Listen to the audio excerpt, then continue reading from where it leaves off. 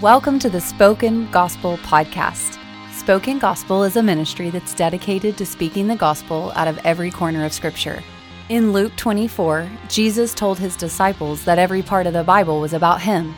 So each week, hosts David and Seth work through a passage of Scripture to see how it's all about Jesus and his good news. Let's jump in.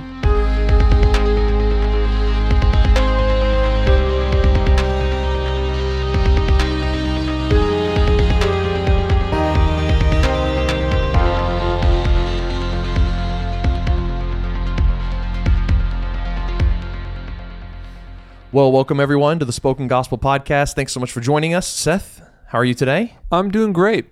Yeah. We are officially in our new podcast studio. We are. Yeah, we just moved offices. We're in the same little office park that we have been in, which is like a center for nonprofits. Yep. So we have a super discounted rent here, which is amazing, but we moved to a bigger suite, which has its own room for the podcast. Last time, our podcast room was our conference room, which was also our Devo set room, which was also our meeting room. Yep. So, and we couldn't run the AC while we were podcasting. Yeah, the AC was really loud in that room, and we had to turn it off. But now you're wearing a jacket. I'm wearing a jacket. And it's 90 degrees outside. I am reborn. to podcast. The podcast is so true. Reborn. But we are stepping into the shortest book we've ever podcasted. 2 John. 2 John. Second John. Second John. 2 John. Yes. The second letter of John to his community. Yes. That we have. Yes. Because there's probably a fourth. Oh yeah. Around At least one other that we'll talk about probably in third John. In third John. But yes, 2 John is really interesting. We'll talk about all the details of it, but maybe a reason why you should care about why should I listening care about 2 John, to David? this podcast. Is he talks about like the truth of Christianity, and sometimes, despite I think even my own predilections and is like sometimes truth must be defended by hard boundaries, like so much so that like you shouldn't even be hospitable to certain people, based on their relationship with the truth about Jesus. And I'm like, that's very offensive.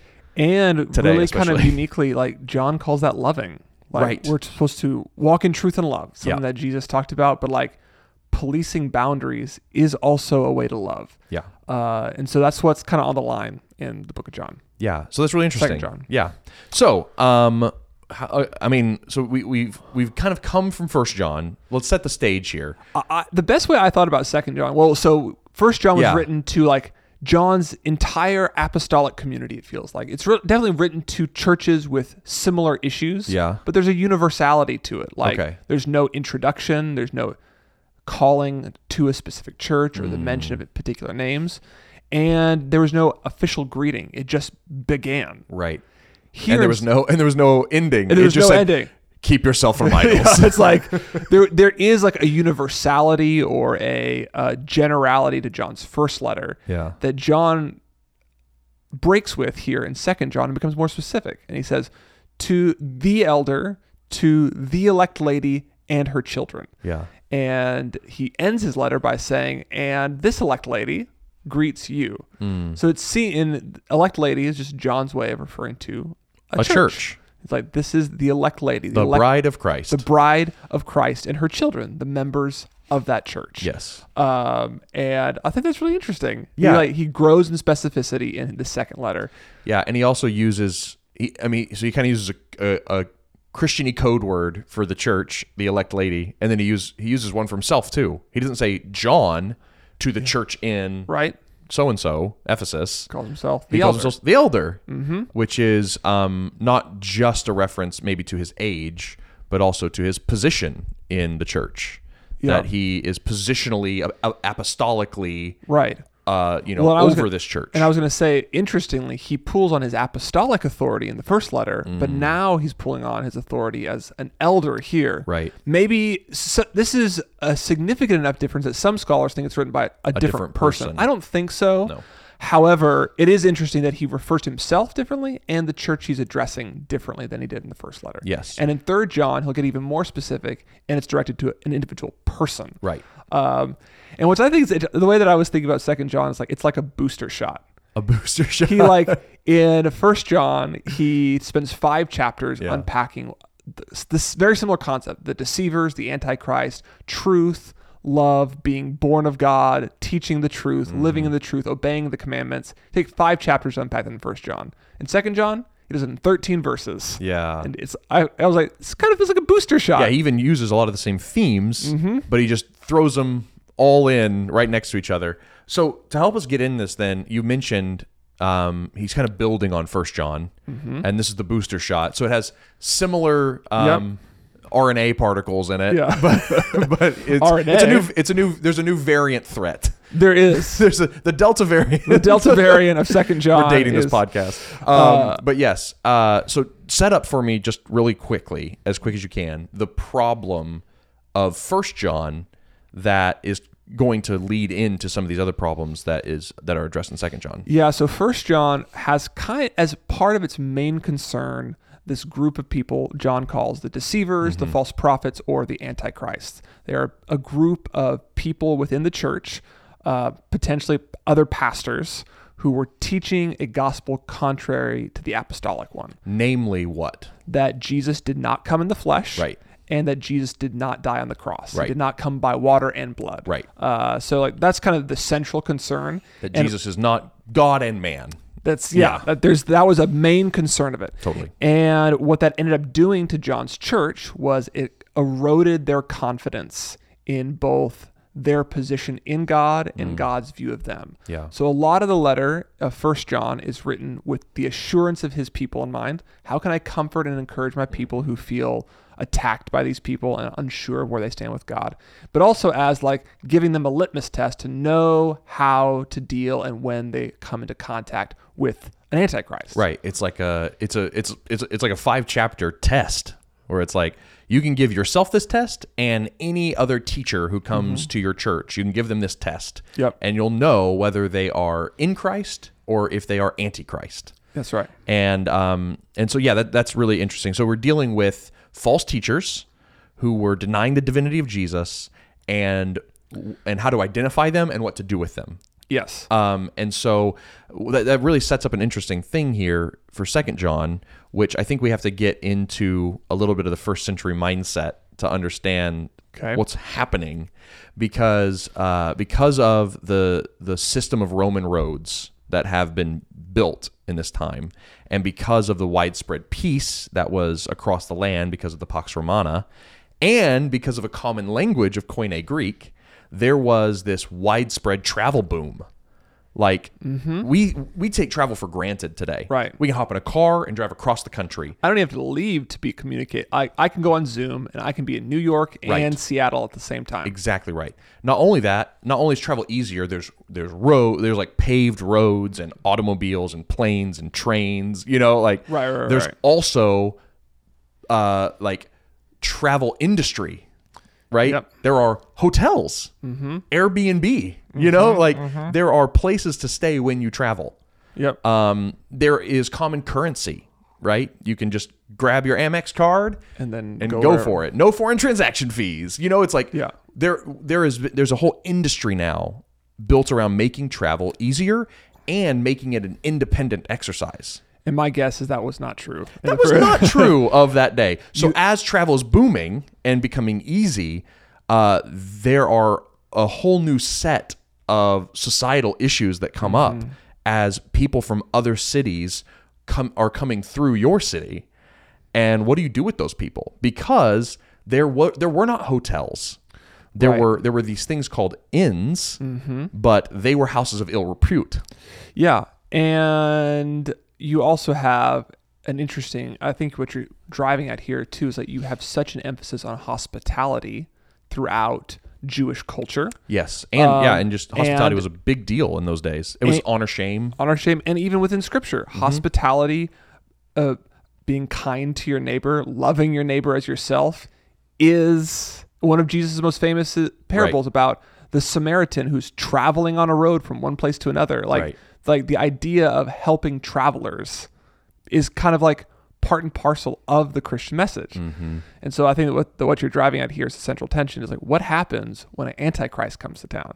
Right. What happens when you have somebody who walks into town, who claims to be a part of the apostolic community, who you would generally be inclined by both your culture and by your new faith to invite them into your church and life?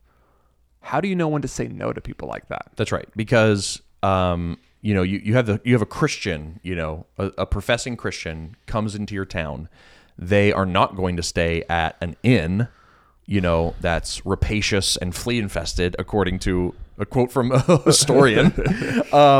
But instead, they're going to look for other Christians. They also don't want to stay in houses with idols in them. Like, there's all this stuff that Christians are also trying to abstain from certain parts and sectors of society that are full of idolatry or sexual immorality, and so they're going to come to and look for other Christians in that city, and they're going to assume upon their hospitality. Yep. And as a Christian, you should help them. Yep. Like you talked about, like it's part and parcel of being a Christian is being hospitable. And so, but then what happens when that hospitality is being abused and the network of hospitable churches around this whole like Asia Minor area is being exploited by false prophets and false teachers to spread their message. Like they're using the hospitality of churches as hubs to spread a false gospel. Here's the way he says it in verse 7. For many deceivers have gone out into the world. They're traveling using the Appian Way. Yes. Those who do not confess the coming of Jesus Christ in the flesh. Such a one is a deceiver and the Antichrist. And if you want to listen more about the Antichrist and why we believe there's dozens of Antichrists who are false pastors, just go listen to our previous podcast. Yeah, we talked about that at length. Watch yourselves so that you may not lose what we have worked for, but may win a full reward. And I want to pause there. I think what he's saying is like the danger in inviting an antichrist into your congregation is that you would accept an anti-gospel. Mm-hmm. Like the full reward is eternal life and resurrection with Jesus. Right. And there is a risk of letting an antichrist into your congregation and leading people astray to a false gospel. Don't do that. Be warned about that. Yes. So everyone who goes on ahead and does not abide in the teaching of Christ does not have God. Whoever abides in the teaching has both the Father and the Son. Now, if anyone comes to you and does not bring this teaching, do not receive him into your house or give him any greeting. Whoever greets him takes part in his wicked works. That's interesting. And that's kind of the way he ends it, and he has a short greeting. So what you're saying is, so there's several things happening here. One, if you accept an antichrist and are hospitable to an antichrist, someone who's denying that Jesus was both God and man, but not only denying it, but teaching it. I think we need to talk about that difference. That there's a difference between somebody who holds an antichrist belief and someone who is actively teaching and promoting an antichrist belief, right? And I think specifically, so growing up, this was a proof text for me of why you shouldn't talk to a Jehovah's Witness. Right. Or not talk to a Mormon. People use this verse to make that point. If they knock on your door. I don't think that's what it's talking about here. Jesus was hospitable to people with false beliefs. Yes. And I think the hospitality that we're talking about here isn't the type of hospitality that greets somebody into your home. It's the hospitality a church extends to an itinerant pastor or preacher and gives them authority in their congregation. Yes. The house that he's talking about is the church. Yeah, the elect lady's house. And specifically the elect lady in her children's house. John is using familial household language to refer to the household of God, the church, the body of Christ. Like he's using family household language to talk about his church. Mm-hmm. So the injunction here, the hospitality principle, the extension from 1 John, that's his unique contribution here, is that don't put an antichrist in your pulpit. Yes. That's what he's saying. Even itinerantly. Yes. Yes, absolutely. Because as we were talking about earlier, there are like at least 3 dangers. See if I can remember them all. One you mentioned was the spreading of false teaching internally at your church. The threat of like the idea of Jesus not being God. Yep. Seeping around your church. So the threat of false teaching, he says in verse 7, losing what we have worked for, that you may Yes. win a full reward. So like the fidelity of the faithfulness of this people, the apostles have worked to create a faithful community, and these people can erode that. Yeah, and then there's the one about like, but not it's not only about eroding faith and spreading false teaching internally. It's also if you are being hospitable to an antichrist preacher in your local church, you are actually taking part in that wicked deed. Yeah, you become complicit in the antichrist deceit and wickedness. Yeah, we'll talk about it next week in 3 John, but they talk about how financially supporting good preachers is participating in their good work. That's right. In the same way here in 2 John, he's saying that to be hospitable to false teachers is to prop up their work and be part of disseminating it. Yeah. Yeah, I mean, that's really intense. And what this does for me, so, I mean, this is a pretty eminently practical thing. He's speaking presumably to the church at large, but also the leaders of this community. They want to practice hospitality towards these itinerant preachers who are claiming to be a part of the apostolic tradition, but have like, you know, a new spin on the gospel that they want to share. And they're like, sure, come on, we'll extend hospitality to you. This doesn't feel, but and as soon as that person though gets up on stage and says something aberrant, he says, I don't believe Jesus came in the flesh. I feel like it's pretty obvious. Right. Like, okay, that person can't preach anymore. Right. Like, so I'm having a hard time like understanding the need to write this, or like the urgency behind it. Like, isn't it obvious when an antichrist comes preaching a false gospel, or is it not? Was there, you know what I mean? Like, what's the urgency here? What's the, besides cultural forces that would want to make you put a pastor on a pulpit, what's happening here? Yeah, I mean, I think part of it is, I think you're right. They probably did not come in peddling bold-faced lies, you know, where they were just like, Jesus is not God. They didn't say that, you know. But as 1 John talked about, these are like children of the devil who have been lying from the beginning. They are expert deceivers, you know, and as you're hospitable to them over time, it's not that they drop the hammer all at once, but there's a slow, almost imperceptible erosion. And so I think we need to... It's like sheep among wolves. Yeah, exactly, it's like right. Wolves disguise themselves as sheep. This moment of false teachers using the Appian Way to go spread false doctrine about Jesus all around the early church was predicted multiple times by Jesus, by Peter, by Paul, in their letters. Like, this was meant to happen. And Paul, I think it was Paul who called them, watch out for wolves in sheep's clothing. That's exactly what's happening here. This was expected to happen. And so I think we have to understand that it's probably a little bit more nuanced than that. One way to like nuanced than what I said. Yeah, that we're just like, Jesus is not God. Yeah, it just kind of like drops the hammer. An interesting way to kind of get a peek at this is like, this was like a huge problem in the early church. So much so that there is a manual for early church life that was probably written by the end of the first century called the Didache. The Didache. Yeah. And let me read you, I think it's 4 verses from the Didache. So this is chapter 11, verse 4 through 7. This is not scripture, everybody. It's just like this is just like a manual that early church leaders wrote. Yeah. Okay. Let every apostle who cometh unto you be received as the Lord. So it's like when you have a traveling apostle come, receive him as you would Jesus, right? Like treat him, because whatever you do to the least of these, you've done to him. Yep. Verse 5, he will remain 1 day, and if necessary, a second. But if he remains 3 days, he is a false prophet. So, verse 6, and let the apostle, when departing, take nothing but bread until he arrive at his resting place. But if he asks for money, he is a false prophet.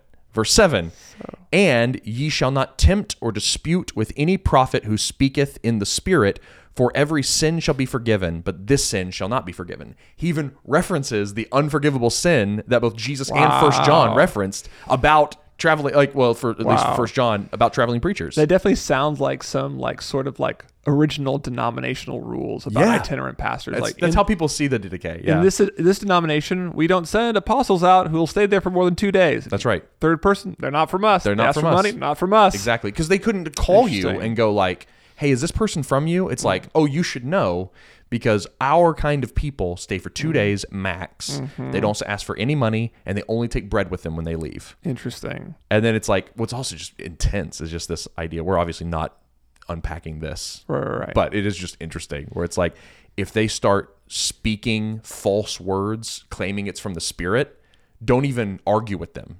Because they've committed the unforgivable sin. It's just just kick them out. It's like, whoa, dude. Just walk up on stage, silent with your security guards, and usher them out. So intense. One of the things that the idea that adds some color to this, it's like, Paul and Jesus were not the first people to talk about wolves in sheep's clothing. The first wolf in sheep's clothing was the serpent in the garden. Totally.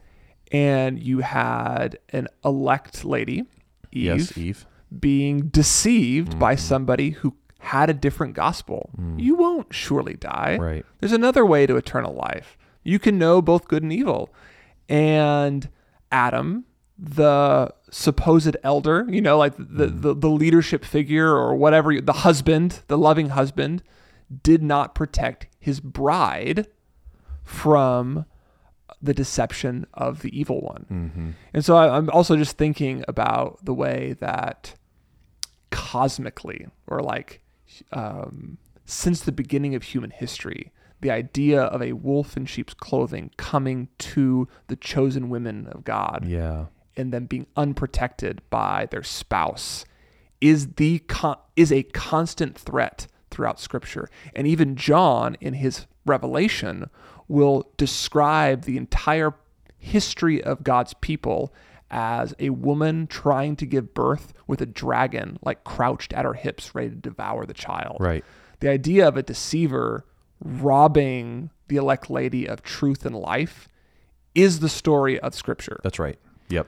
Yeah, and I mean, it's really good. And I'm like, I think one of the things that we have to understand here that is so important to 2 John is the only way to identify a antichrist, at least if we're going to use 2 John's tests, because 1 John also has moral tests. Do they love their brother? Yep. Which is really interesting.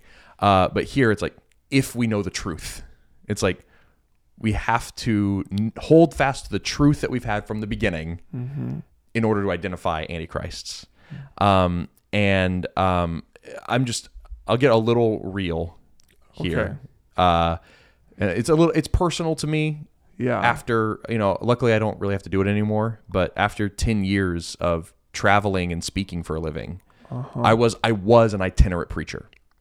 Yeah. This was my job, was Did to you ever travel stay for 3 days. I did. And I got money for it. No, and I got money for it. And so, you know what I mean? Yeah. I've been wrestling with this. Yeah. Now we'll learn in 3 John that it's right to pay and provide for true teachers. As we said, the Didache is not Scripture, but it was a denominational's rules for their people. That's right. Yeah. But I do think it's interesting to put the tests of 2 John and the warnings of 2 John up against much of the modern way that the industry of itinerant preachers operates. Yeah. There are countless Christian authors, Christian speakers who come in and they bring words that sound really good, but there is a deception underneath them. And if you hear them when they're cornered on podcasts or in Q&As to answer really simple doctrinal questions about who is Jesus? What did he accomplish on the cross? And they will not answer them faithfully. They won't hold up the truth that we've had from the beginning. And I think that we might be committing some of the sins and falling prey to some of these issues that 2 John's trying to warn us of, because the highest level of hospitality is given to some of these false teachers. Interesting. And so it's it's really intense. I'm not, this is what I think. This is why it's important too. Is I wanted to say, I almost said this. I wanted to say, I'm not trying to sound judgmental, but I am. Yeah, and I think 2 John is calling us to be not judgmental in the pejorative sense, where you're discerning, but discerning. Yeah, we must be discerning. Too much is on the line. We could find ourselves being party to the wicked deeds of the antichrists. And I think to your broader point here, the idea of greeting somebody or giving somebody teaching authority in your church we've just outsourced as a culture to things like podcasts and YouTube channels, which we are one of them. We are one of those. But like, I think we should go back and talk about the way this relates to pastors and their congregations. But broadly, for the general person, like, you can greet and grant authority in your house to false teachers very easily because of the way the internet works. Oh, yeah, totally. Like you can do that. The new Appian way. The new Appian way of the internet. Like, we even talk about the way we want to subvert that as an organization. But so there is a warning here to be discerning. And I think it's helpful to modernize the Appian way a little bit here, where it's like, okay, think about it when it comes to traveling celebrity preachers and authors that you see at a conference put on by a church or denomination. Like, are they a false teacher? How much hospitality has been shown them? You know, like, I made my living for many years off of that hospitality. Right. I don't think I was wrong to do that. Paul says that, you know, those who preach the gospel should make their living by the gospel. You know, we're going to learn in 3 John that it's okay to support those kinds of people. The Appian way isn't a bad thing. That's how we got Paul's letters. That's right. Yeah. But if they're a false teacher, something is happening that's wrong. So I think it's helpful to modernize it there. I think it's helpful to modernize it with the internet and thinking about the fact that there is a new Appian way straight onto our phones. And we, almost as individuals, as elect ladies, as children of the elect lady, we need to be careful who we allow to have a voice on the pulpit of our phones. Yes, that's exactly right. Yeah. And I think, and then the obvious parallel is to leaders of churches. Yes. Who have an opportunity frequently to pedestal anybody, whether they show their video in during service or they invite that person to come speak. Like, or put their book in the bookstore. There are ways that we can give authority to people that preach against the gospel of Jesus. Okay. Yeah. Why is that good news? Yeah, I was going to ask you the same question. You beat me. Why is it good news that there are boundaries on what we should listen to and who we should platform? Well, I think there's a simple answer, and then we'll try to get to the more complex one. Because the simple answer is because it's protecting the good news. That we believe the news that Jesus is God in the flesh who died for our sins as a propitiation, to use 1 John's language, is such good news that it deserves to be protected. And it's like, why is 2 John good news? It's because it protects the good news. And it's like, I think we can often think that refusing to show hospitality to a false teacher or putting up a wall and saying like, no, you may not speak here. Like, you are not of us. I think can feel hateful. Yeah. Right. And intolerant. But John here actually calls it loving. And so it's good news because we're actually loving our congregation, our family, ourself, our community, and anyone else whom that false teacher might damage better because we are protecting the purity of the good news that Jesus is God who died in the flesh for our sins. Right. It's the way we obeyed the commandment in that first one I ended with. Little children, keep yourself from idols. Yeah. Keep yourself from false conceptions of the good news, false ways to attain eternal life. There is only one way, and he wants to give that to you. He wants to give you your full reward, and every other way will not provide it. And Alfred Plummer, a commentarian, he said this that I thought was really interesting. And it's kind of why. What do you say? A commentarian? A commentarian? A commentator? Commentator? Yeah, I don't know. I don't know. But he said, charity has its limits. It must not be shown to one man in such a way as to do grievous harm to others. Showing hospitality, charity to one false teacher does grievous harm to others. So how do you love your neighbor? How do you love those others? You don't show charity to the one man who wants to harm them through false teaching. And that's good. That's the way actually John rolls into his whole conversation about false teachers in 2 John 5. And now I ask you, dear lady, not as I was writing you a new commandment, but the one that we've had from the beginning, that we love one another. And this is love, that we walk according to his commandments. And this is the commandments, just as you heard from the beginning, so that you should walk in it. Because many deceivers have gone out in the world. John front loads his whole conversation about barring positions of authority in your church with the command to love one another and to obey Jesus. Like there is a direct line between protecting your flock, protecting your own soul from false teachers, and obeying the commands to love yourself and to love your neighbors. Yeah. I mean, it's why elders were also called shepherds. That's right. Shepherds protect their flock from wolves. I mean, it's just what they do. Yep. There's also some good news too in the idea here. He mentions so that you might have your full reward.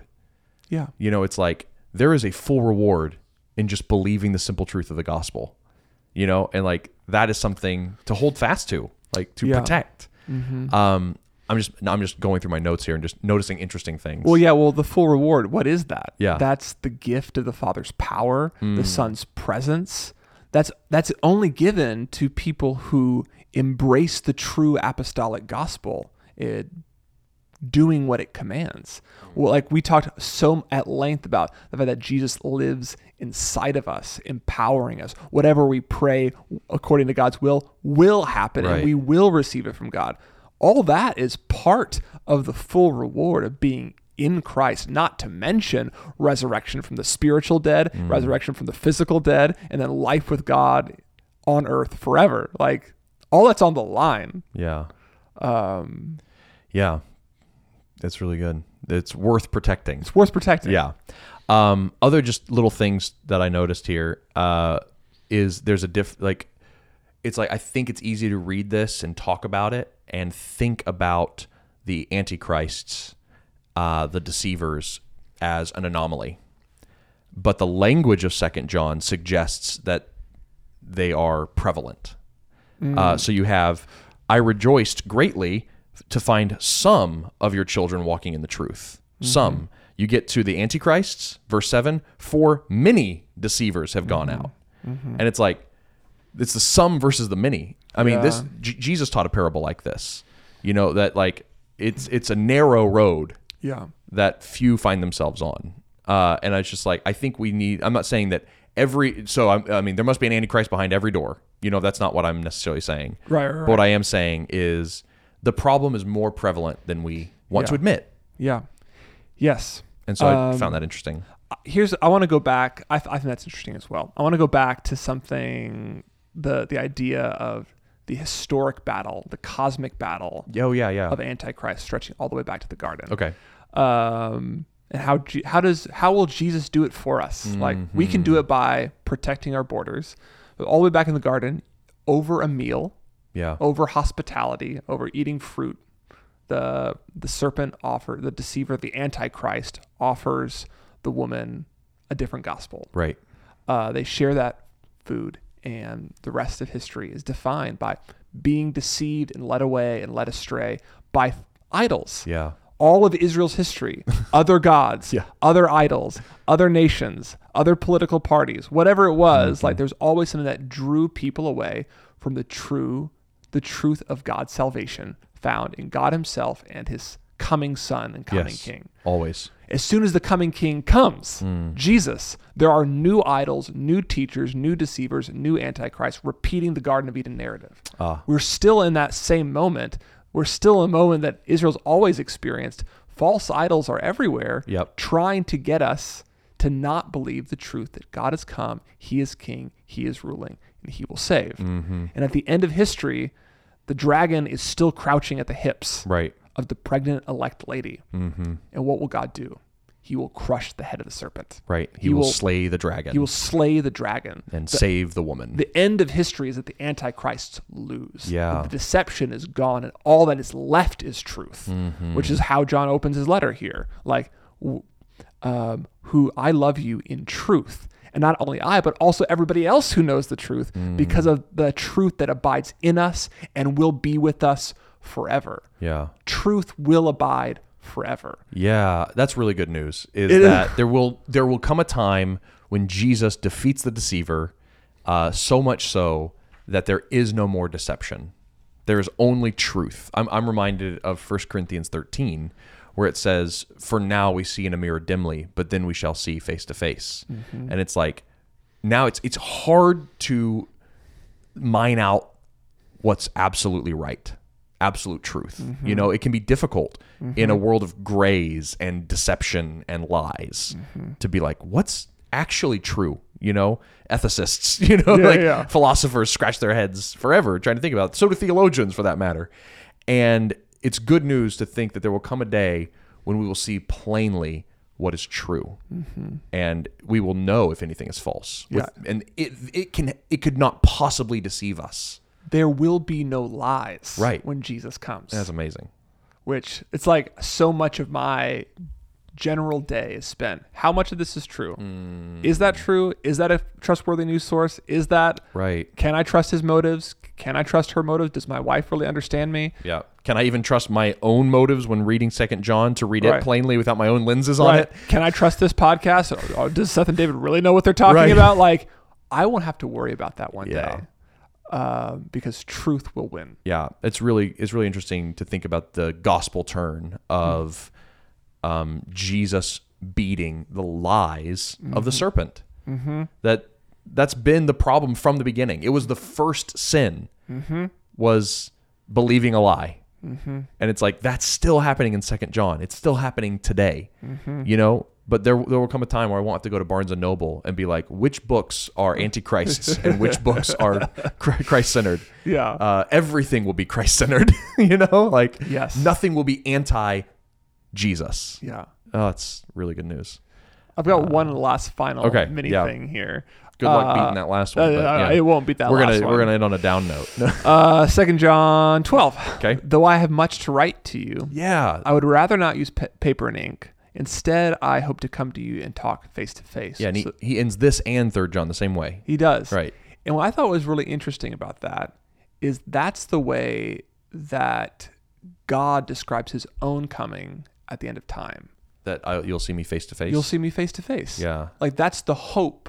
That's the eschatological hope of humanity, that one day we'll see truth face to face. We'll see God face to face. It won't be mediated by paper and pen. By paper and pen. The Bible. The Bible, but will be fulfilled by seeing God face to face in Jesus. That's good news. I thought that was good news like too. That. And even thinking about the way that God being in us in such a way that when we pray, God works through us and we become the way God redeems the world.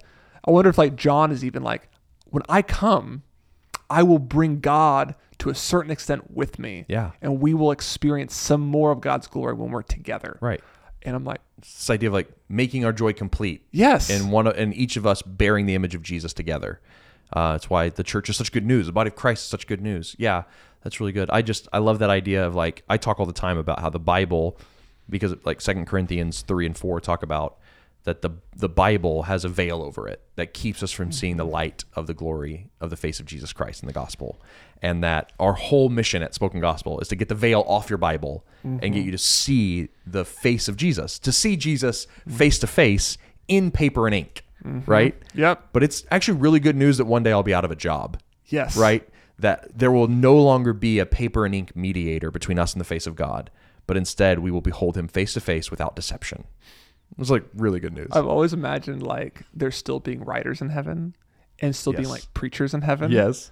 But like instead of it being like, and this is true, guys, isn't it going to be great news? I'm going to convince you. I'm just going to, one is like, and that's what he did over there. And then Jesus is going to kind of like sheepishly wait like, hey, that's totally me. Yeah, I did that. And it's like, we'll still use those gifts. Yeah. But we won't have to like hope they'll be true or wonder if they're true.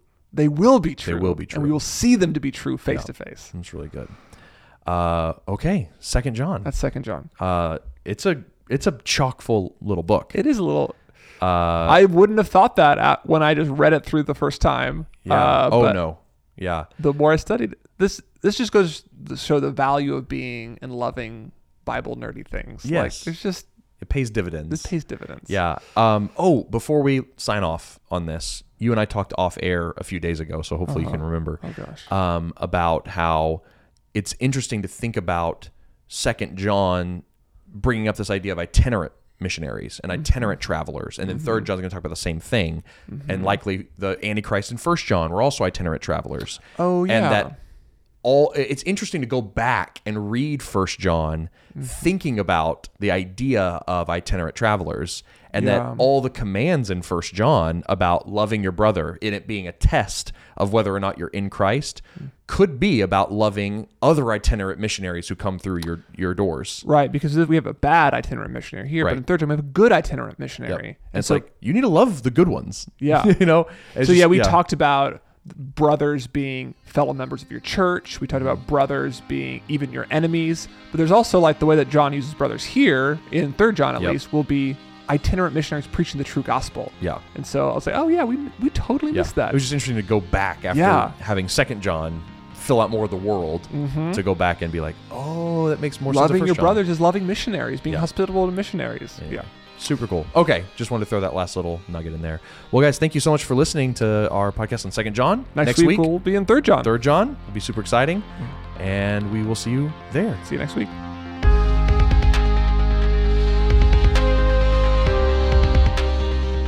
Thank you for listening to the Spoken Gospel Podcast. Spoken Gospel creates short films, devotionals, and podcasts like this one. Everything we make is free because of generous supporters like you. To see our resources, visit spokengospel.com or subscribe to our YouTube channel. Thanks for listening. See you next week.